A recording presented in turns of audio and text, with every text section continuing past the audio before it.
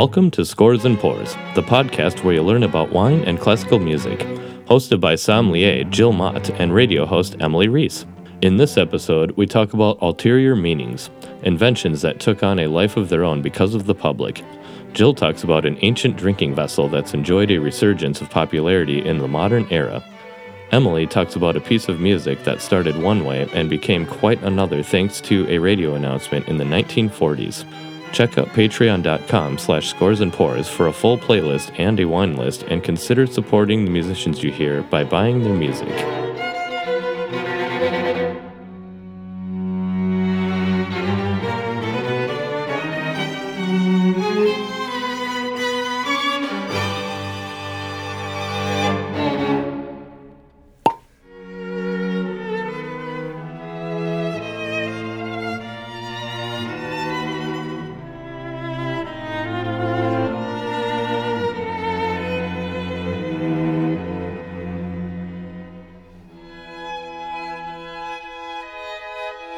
Hello, Emily Reese. Hi, Jill Mott.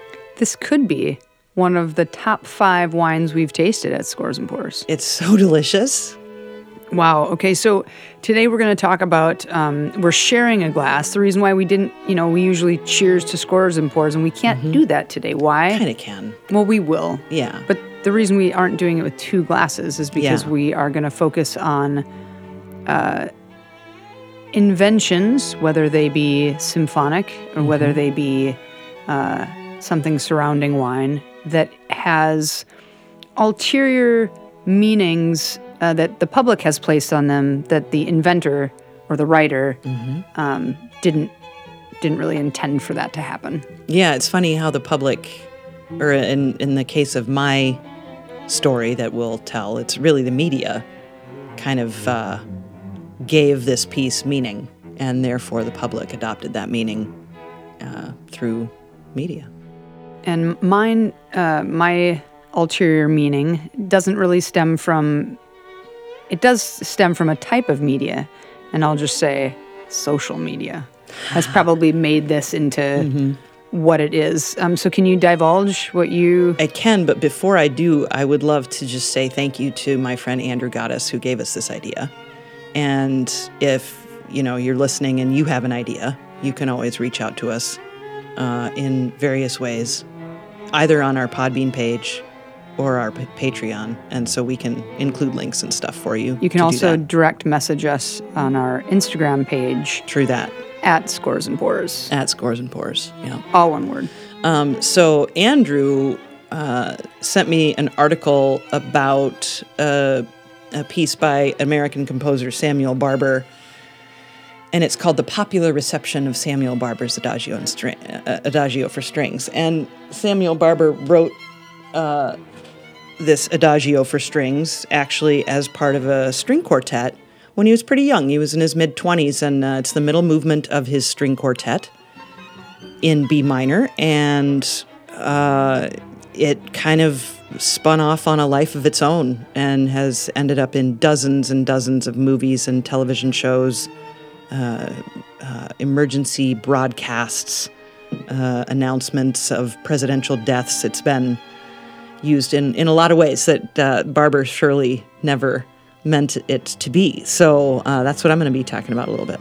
And I'm going to be talking about not a wine itself, although the wine is delicious. We'll definitely get to that. But we're going to be talking about the porron, a vessel that was conceived in, they think, Catalonia, but it has a very interesting history, not only how it came to be, but its function. And then now that it has 24,000 posts a day that is hashtagged, it's become definitely something else, and we'll talk about that. We may get into natural wine too, because that's something that has also always existed, sort of not, and then now it's like the kitschy, cool thing, which I'm a great proponent of, but still. Sure. So what do you want to start with, Emily? Well, let's start with the porron, if we could. We definitely can. I have just like every human being, well, most human beings, I have 4 appendages. If I were to have a 5th, it would be a porron, perhaps. Okay. So the porron was, they think that the first like vessel / kind of apparatus to drink wine out of that closely resembled a porron, Porro with an accent N for those of you that are wondering how it's spelled, was conceived in, they think, the Roman Empire, and it was called a rhyton. I think I'm pronouncing that okay, rhyton or rhyton, Rhyton, and it was kind of like a cow horn that you could drink out of, some sort of horn element that you could drink out of, and it was, sometimes it had a hole at the bottom of it, so you'd pour in the wider end. Yeah. And then if it had a hole in the bottom end, you'd just, when it was poured, you'd drink out of it right then. You'd drink out of it right then, I guess. Yeah, or maybe you'd plug it up with your finger and then let it go. Yeah. Or it was just a horn of sorts. The issue with that was you couldn't set it down. And we see this sort of historical vessel all over the world. Obviously Scandinavia had something similar, with or without a hole, that I'm not certain, but they know that Egyptians had something similar. Fast forward to the 14th and the 15th century in Catalonia, and we have something that is more resembling a porron that we know today. Definitely not glass. They think it was probably clay. But then there's sort of a mixed in historical references of whether it was actually called I think it's called a botija, like a clay vessel that was used that had a spout on it. Mm-hmm. Look up porron while we're talking about this, because it'll give you an idea. The clay vessel that for water, botija, was also carried around, and it would keep your water cold.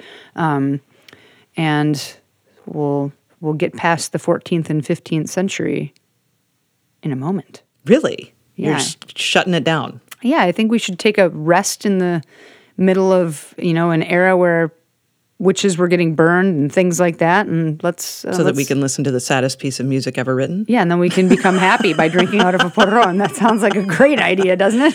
Yeah, I call it that because it was voted the Adagio for strings. Again, I'll just reiterate: Samuel Barber, American composer in the 20th century. He was born in 1910. He died in 1981, so pretty much the entirety of the 20th century. And he's one of the most important American composers, right up there with Aaron Copland, Leonard Bernstein. Those two names are more popularly known, but Samuel Barber's music is as ubiquitous throughout all of media and pop culture, and it's really just one piece of his which is... Oh, really? Yeah, it's really just the Adagio for strings. I mean, he's got lots of great pieces we've talked about. He won a Pulitzer Prize, a couple of them, didn't he? Yeah, I think he did for music? Something when he was still super young, or maybe that's when he won the Prix de Rome. I can't remember. I'm not up on all his awards, but I know that he is one of the most recorded in terms of his compositional output. Almost all of that's been recorded and was performed in his lifetime. I mean, that's just not normal. Yeah. He was a popular guy. And so he writes this string quartet in 1936. Yeah, 36. He started it in 36. And pretty much at the same time, he knew when he wrote that string quartet has three movements: a fast opener, the slow adagio, which is the middle piece, and then a fast closing movement. So three movements, the middle movement being the adagio. He knew when he wrote that second movement that it was dynamite. He was really proud of it.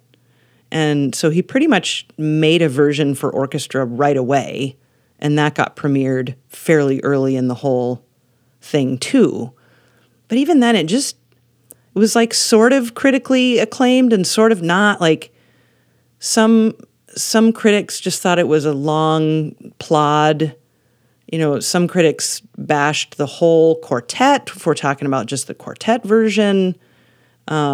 So to me, the fact that it eventually became such a commercial success is just the tiniest bit surprising, except I think really what happened was someone who knew what the hell they were doing, who knew about music and who knew about American music and American composers.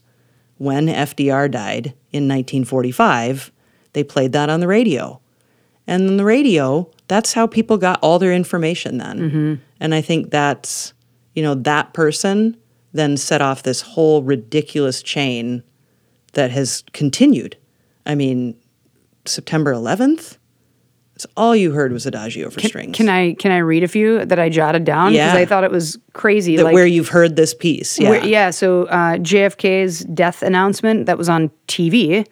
That's actually a funny story, but yeah. So, and I know that I think it was JFK's favorite piece or something like that too. But so that it was played at Einstein's funeral. Einstein requested that it was played at his funeral. It was one of the only American pieces to ever be played in the Soviet Union during the Cold War, which I thought was pretty interesting. Yeah.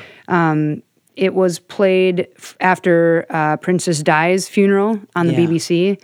And then the Brussels Philharmonic, they played it in front of the Stock Exchange after the whole Brussels bombings. So they played this big free concert in Central Park after the Orlando nightclub shooting. Like it's been everywhere. It's fantastic how the plethora of different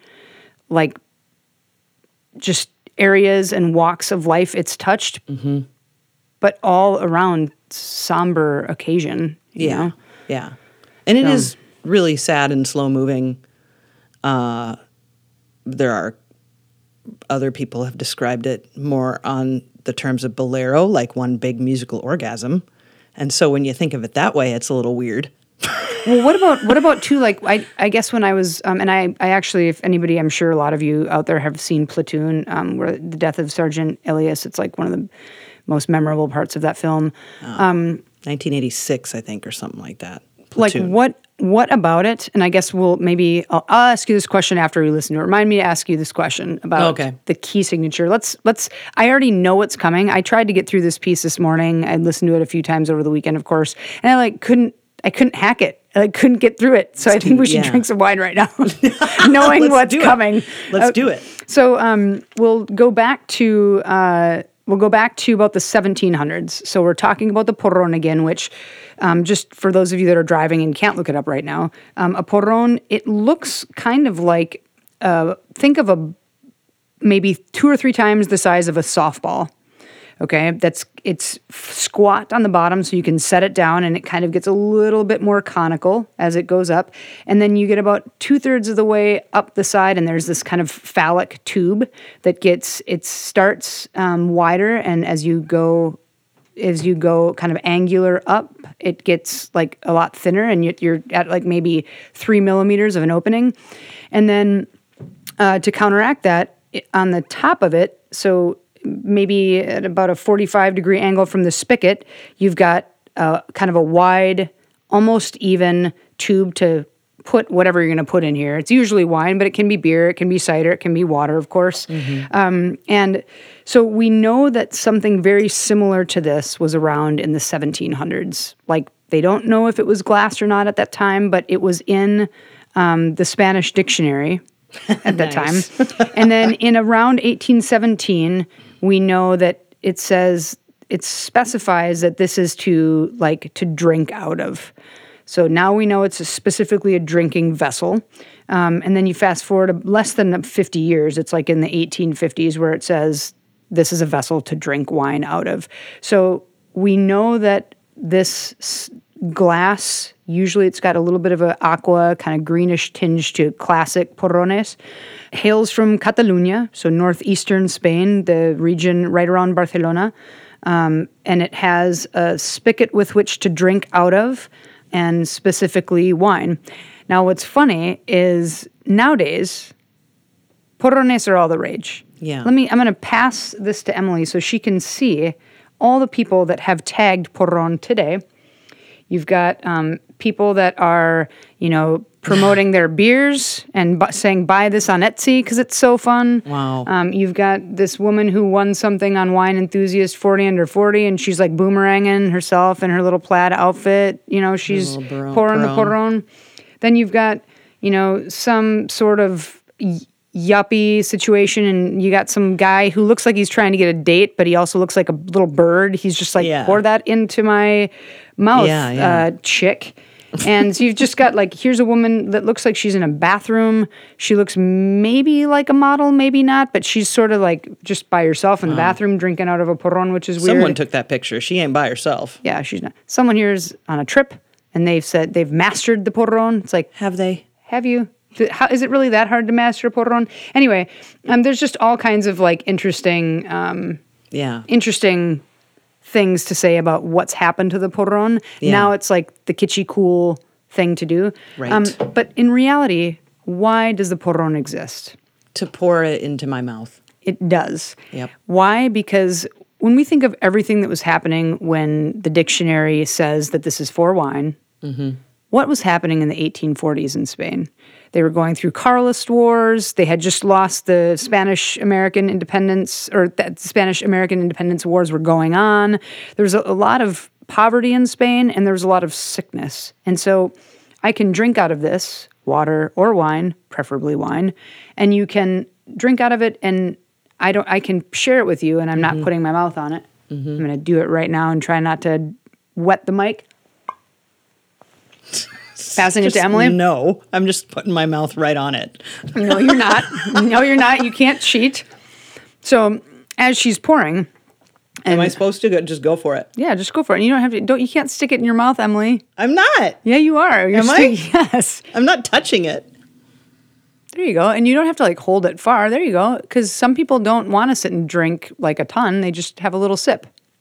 So the idea is that you. I know, right? So the idea is that you are obviously not spreading the wealth in terms of sickness and disease, but it's also if I'm having a gathering of 15 people, or I have a family of 10 people. You have Catholic, one glass to wash instead of 15. Exactly. Well, that not only that, but it's just people. A lot of people couldn't afford glasses for everybody that's coming to Right. their house or for their whole family. So this was an easy way to everybody drink wine, everybody drink beer, whatever, and you're passing it around. Maybe a family had 2 porrones. So it's just something that out of function, of course, like really a lot of cool things nowadays, out of function came design and fanfare, which is like, and I personally, yes, as much as I love to like say the cool kids and the blah, blah, blah, I love to sit on a, 4th story patio and plow this into my friend's mouth 4 stories below. It's fun. It's ridiculous. The weirdest thing I think it was like having someone on a boat pour this into my mouth while I was skiing. That's happened. That's fun. So, yeah. Love it. Now, do we listen to something really depressing? But I'm going to put more wine in my mouth in the meantime. Yep. There you go. Passing that. Yes, she's got about like a good 2 inches. That's good. I'll tell you what we're tasting after we get to some barber. Because It's beautiful. Well, let's wait on the Adagio for just a half a second. Okay. And let's talk about what it came housed in the first place. Please. The string quartet. Because knowing what it came housed in. Yes.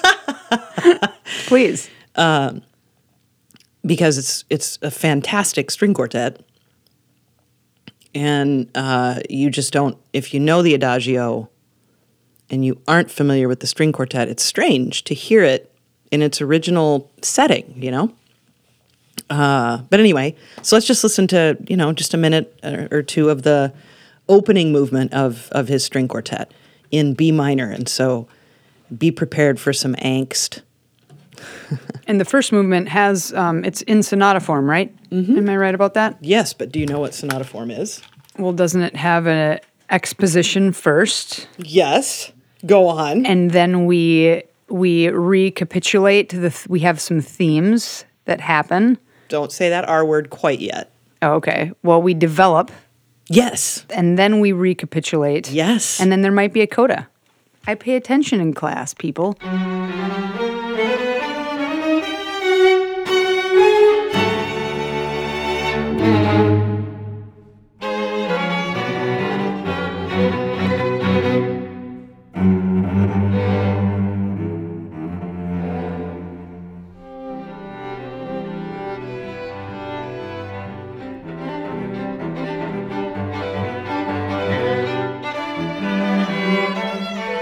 So you were going to ask me about the key.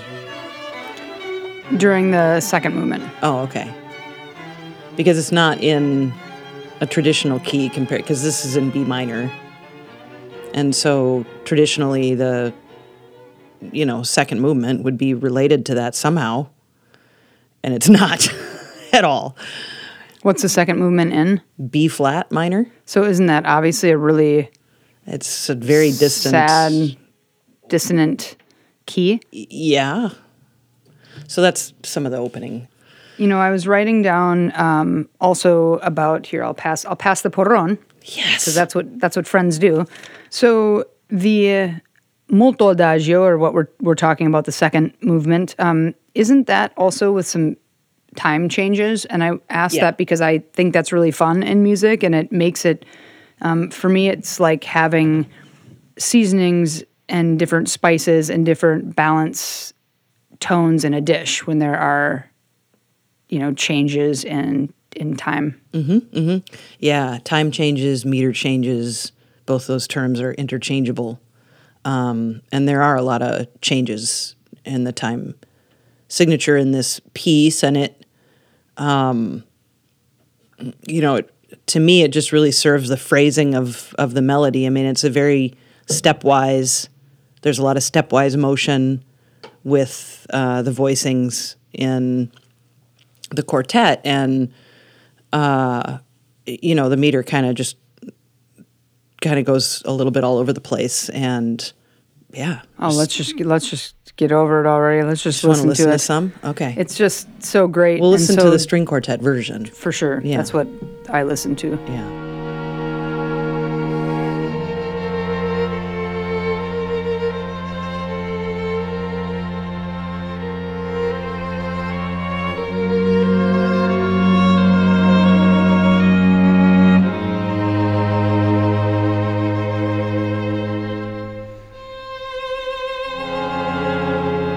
And just so we don't go into a sad place, I'll just keep talking. Well, I was going to say, anybody after this, play a little Beyonce or just whatever you need to do, Just play something a little ridiculous and higher pitched and higher, with higher energy after this.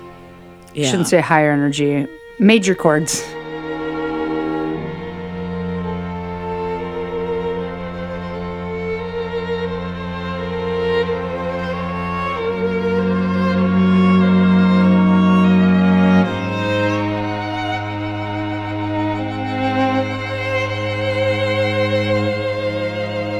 So the first film this appeared in, I can't even remember the name of it, but the first huge hit film it took place in was David Lynch's Elephant Man.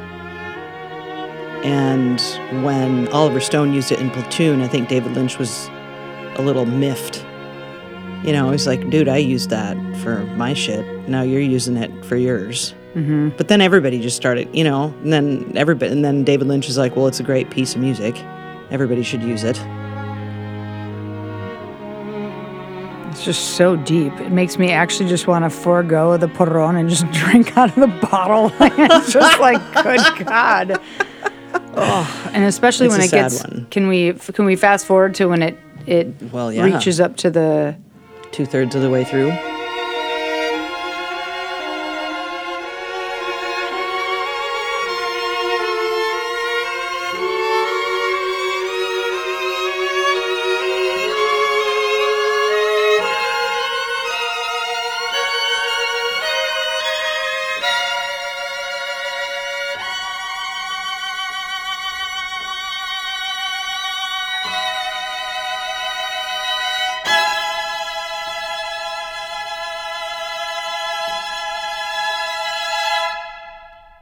horsehair and metal. Just keep that in mind.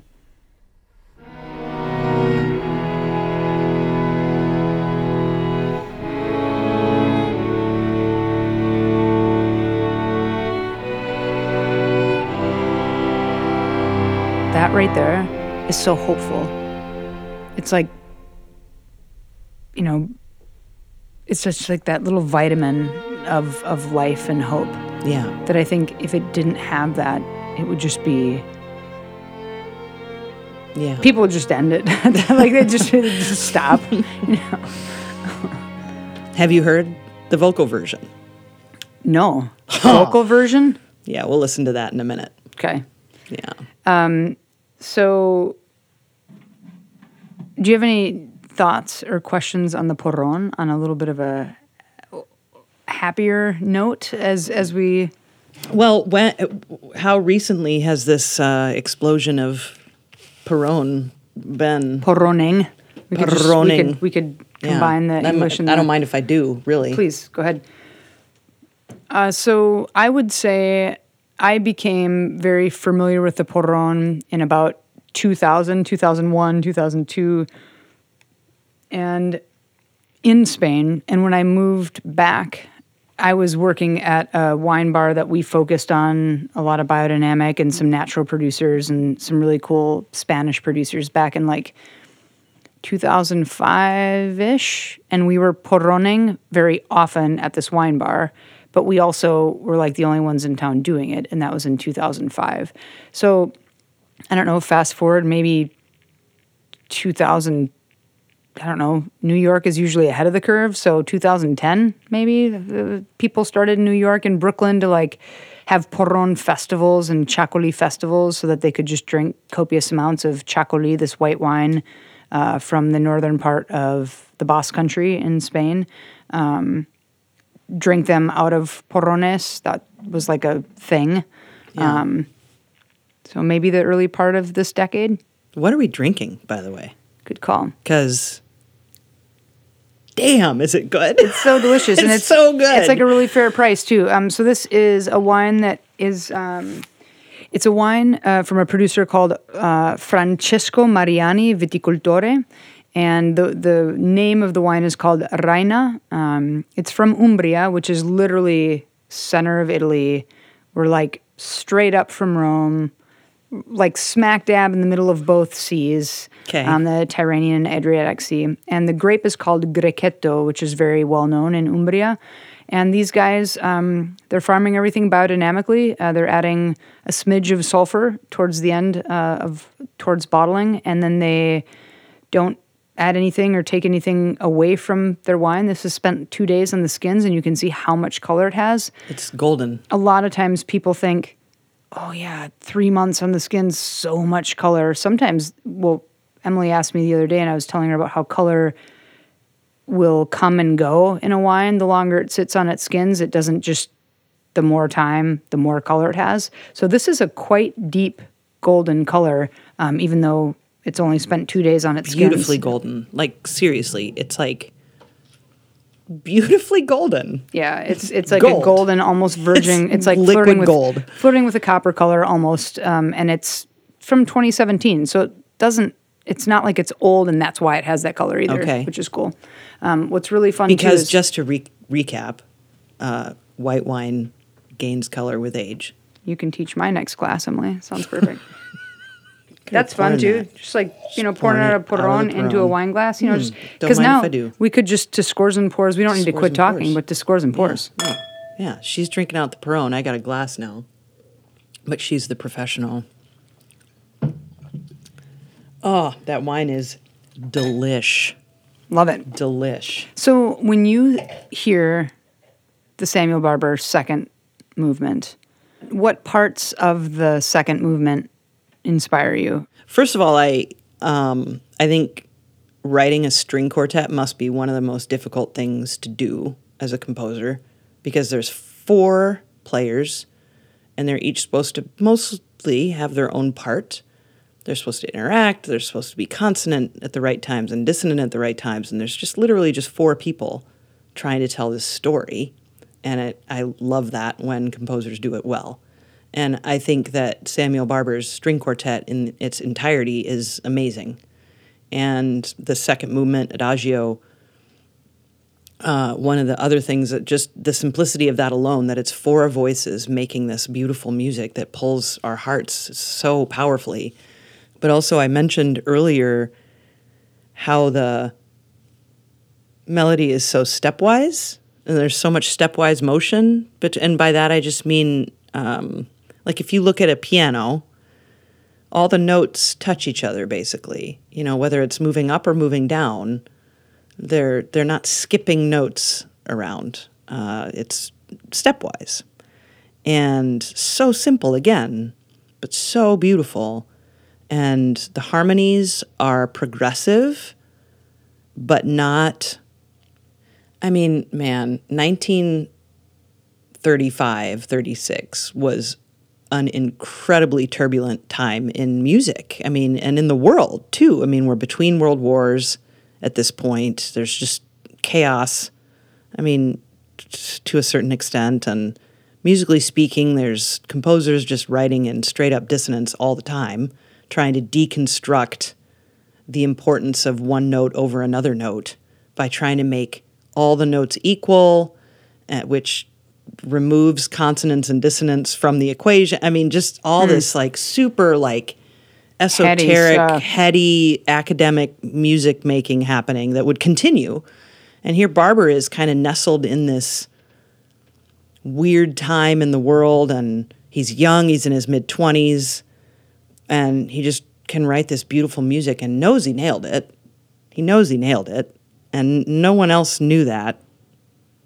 And nobody else would have known that if that piece of music hadn't been played at FDR's funeral. I swear to God, we wouldn't be hearing that in Platoon if that hadn't been played at FDR's funeral. Well, it wasn't at his funeral, pardon me. It was played during an announcement or a memorial, some kind of radio broadcast about FDR. That's when it was played. It was not played at his funeral.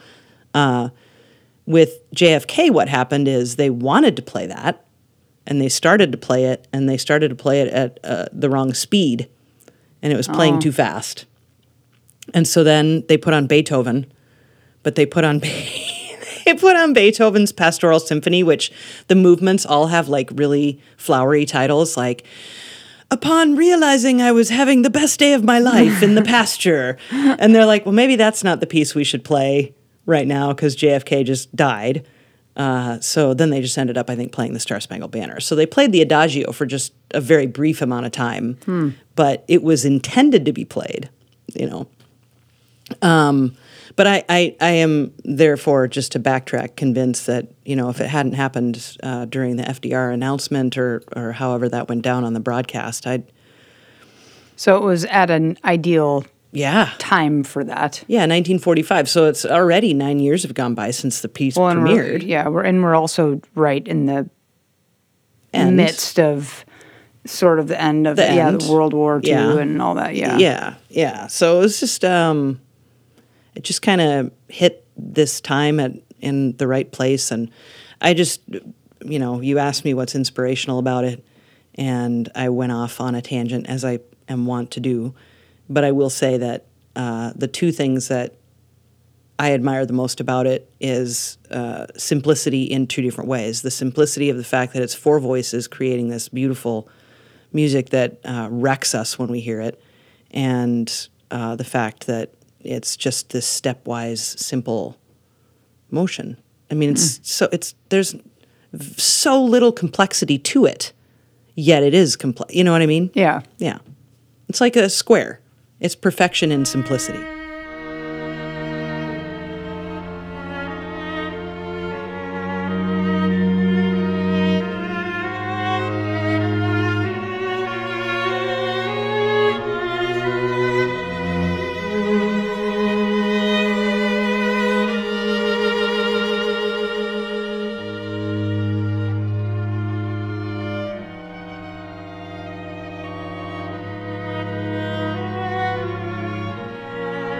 This is a wine that I think is a really great introductory to safe orange wine.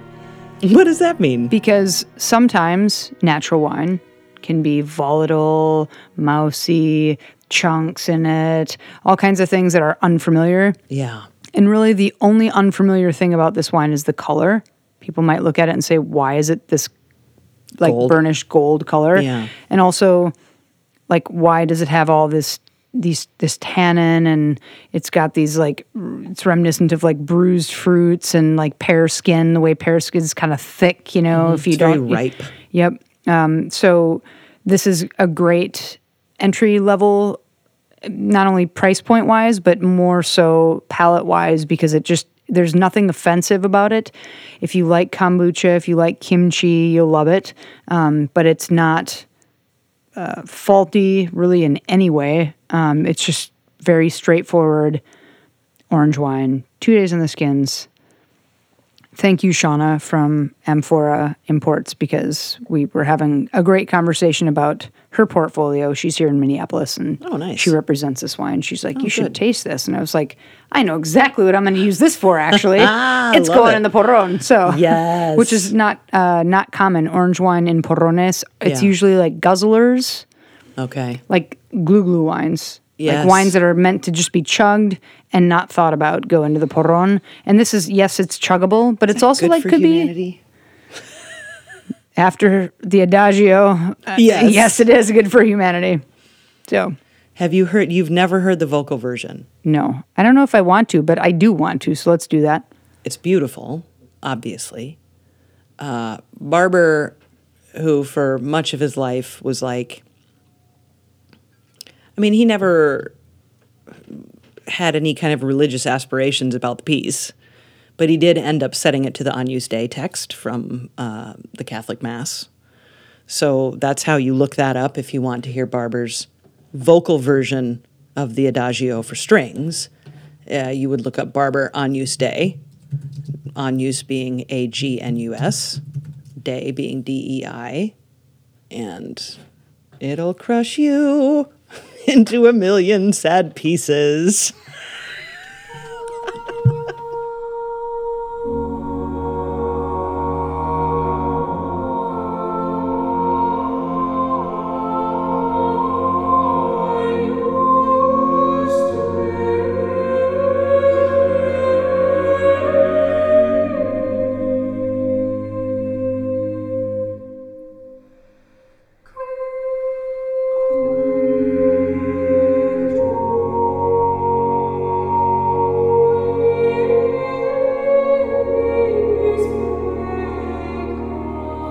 This is an English choir, and they're singing in the English choral tradition, almost no vibrato.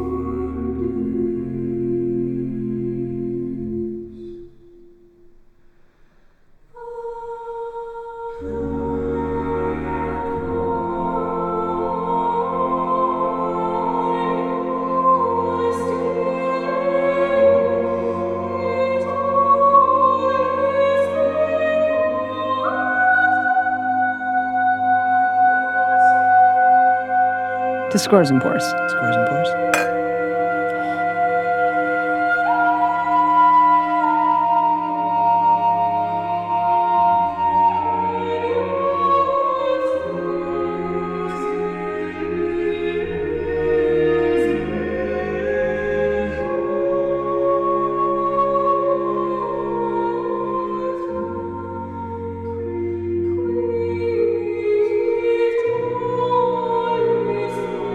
Thank you for listening to episode 14 of Scores and Pours with Jill Mott and Emily Reese. You can find links and information about this episode at patreon.com/scoresandpours and Instagram @scoresandpours. If you like the show, consider making a financial contribution to patreon.com/scoresandpours. Edited by Emily Reese and Jill Mott. Our producer is Sam Keenan, and I'm Paul Beach. Scores and Pours is a production of June Media, Inc. Yes. Love it. Never get it sick of doing that.